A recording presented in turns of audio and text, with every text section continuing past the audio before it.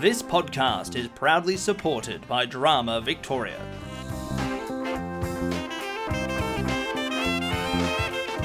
Hello and welcome to The Aside, a podcast for drama teachers and students.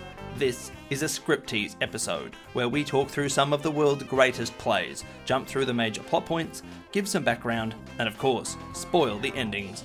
All in less than 5 minutes. We do the hard work so you can do the easy listening. Today we look at a dark chapter of Australia's history with Stolen by Jane Harrison, written in 1998.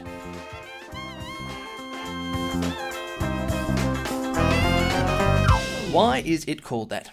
Stolen is based on the lives of 5 Indigenous people who deal with the Australian government's decision to forcibly remove Indigenous children from their families.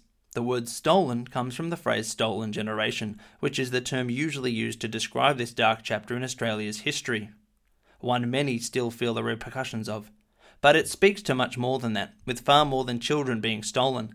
The intention of the Welfare Board was to remove children from their families so they would feel disassociated with their culture. These welfare boards could decide where you lived, who you married, and where your children would be raised. Each chapter in this play has a heading or a title. There are a number of them. I will not discuss them here, but I will mention them in the summary because they do give some insight into the aim of each scene. It may get repetitive, but I think it's important. I will note, before the synopsis begins, that the experiences of these children are at times brutal and upsetting. We hear some very disturbing information throughout, so please, listener discretion is advised. It is adult in nature. Stolen tells the story of 5 Aboriginal children, who go by the names of Sandy, Ruby, Jimmy, Anne, and Shirley. We are introduced to the characters at the start, and we return to their stories throughout. This is a non-linear story. The actors who inhabit these roles play the child and adult versions of the characters. We see this occur in the opening moments of the play called Arriving, as they arrive with their suitcases, all on their own.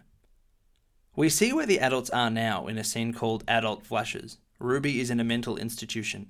Anne is living on her own. Jimmy is in prison. Sandy appears to be homeless or without a permanent place to live. We find out why soon. Shirley is knitting for her grandchildren. In the chapter Hiding Sandy, we flash back to when Sandy was a child and his mother is desperately trying to protect her son from the welfare people coming to take him away. Then in It Rained All Day, still in flashback, we see Shirley and Jimmy's childhood. He was very young when he was taken away, and Sandy is taken away by the welfare people. The style shifts in Line Up 1 as the children are forced to line up from lightest skin to darkest skin and try to sell themselves so they can be taken to a new home for the weekend. In The Chosen, Anne is adopted by a white family where she will be provided with everything that she could need, and we see the first of many scenes of Jimmy breaking the law or getting into trouble, with Jimmy being naughty. Now we see and hear about Ruby and a shocking case of ongoing abuse. Ruby's story is painful to read and confronting. In Unspoken Abuse, we see that Ruby has been sexually abused by those who were supposed to be taking care of her. In It Rained That Day, Shirley, who we know was stolen herself as a child, now has her son taken away from her. The next scene, called Ruby Comforting Her Baby, we see Ruby reenacting her sexual abuse on her doll. Another shift in style with Sandy's story of the mange. We hear a fictional dreaming story that shows the monster in the tale as a white man. Going back to Jimmy in Your Mum's Dead, the matron lies to Jimmy, telling him that his mother has died. In Line Up 2, we see the children line up again, with Jimmy desperate to be selected and go home with a family. Back in Anne's adopted home with a scene, Anne's told she's Aboriginal. She is told her mother is dying and wants to see her, and also that she is an Aborigine. The next scene is titled Unspoken Abuse. We hear that Ruby again has been sexually abused. In another repeated title, Your Mum is Dead, Jimmy's mother writes him a letter informing him his dad is sick, but Jimmy never gets the letter because it's hidden by the nuns. In To Tan or Not to Tan, Anne struggles with the decision to see her biological mother or not. We then see Shirley being stolen as a child in Shirley's Memories, and Jimmy being selected by a family in Line Up age 12, followed by Cleaning Routine 2, where all the children are told they will never have economic power. In Shirley Knits for the Family, we are witness to Shirley knitting for her 2 children, even though she does not know where they are, because like her, they were stolen. We see why Sandy was stolen by the welfare people. They find a can of peas that is past its use-by date in a scene called Can of Peas. We see Jimmy stealing and Jimmy's being naughty again. In lineup 3, Jimmy is selected and taken away for the weekend. In Shirley Never Gives Up Searching, we see Shirley still searching for her son 7 years after he was stolen. 2 more heartbreaking scenes in a row, with Desert Sands and Unspoken Abuse 3. Jimmy is sexually abused, and Aboriginal women resort to inserting sand into themselves to stop white men from raping them. We then see Ruby suffer a nervous breakdown in Ruby's descent into madness. We see Sandy has left the home he was placed in, to begin his life travelling on the road. In Jimmy's story, he discovers his mother is alive. Anne meets her real mother in Am I Black or White? We hear 2 perspectives, one from Jimmy's mother and the other from Jimmy, about how they both feel before they meet for the first time in 26 years. The final time we hear from each of these people are as follows. As Ruby's real parents come to meet her in an institution for the mentally ill.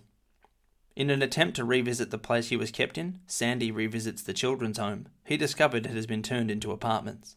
Racist insult. Jimmy's mother dies before he gets a chance to meet her. He then commits suicide in his prison cell. Anne questions where she belongs after meeting her family in Anne's scene. Shirley meets her daughter and grandchild and vows never to let them go. In Shirley Comes Full Circle. And in the final scene, Sandy at the end of the road, we see Sandy find a place for himself in the desert.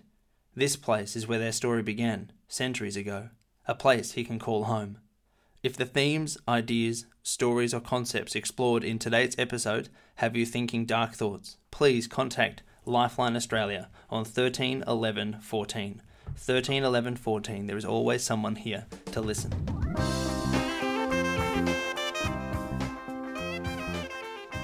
If you didn't know the play before, you do now, a bit. If you like the sound of it, have a read. That was Tease. Remember, this was just our version of the play's story, highlighting the bits that we think are important. You may also have your favourite bits and moments you want to mention. If you do, please leave a comment on SoundCloud or Facebook. We'd love to hear from you.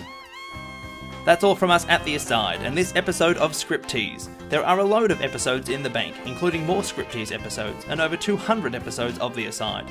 If you would like to ask us a question, do not hesitate to do so at asidepodcast@outlook.com. Thank you to Eltham College for letting us record here, to Aaron Searle for providing the music, to Drama Victoria for their ongoing support, and of course, thank you for listening.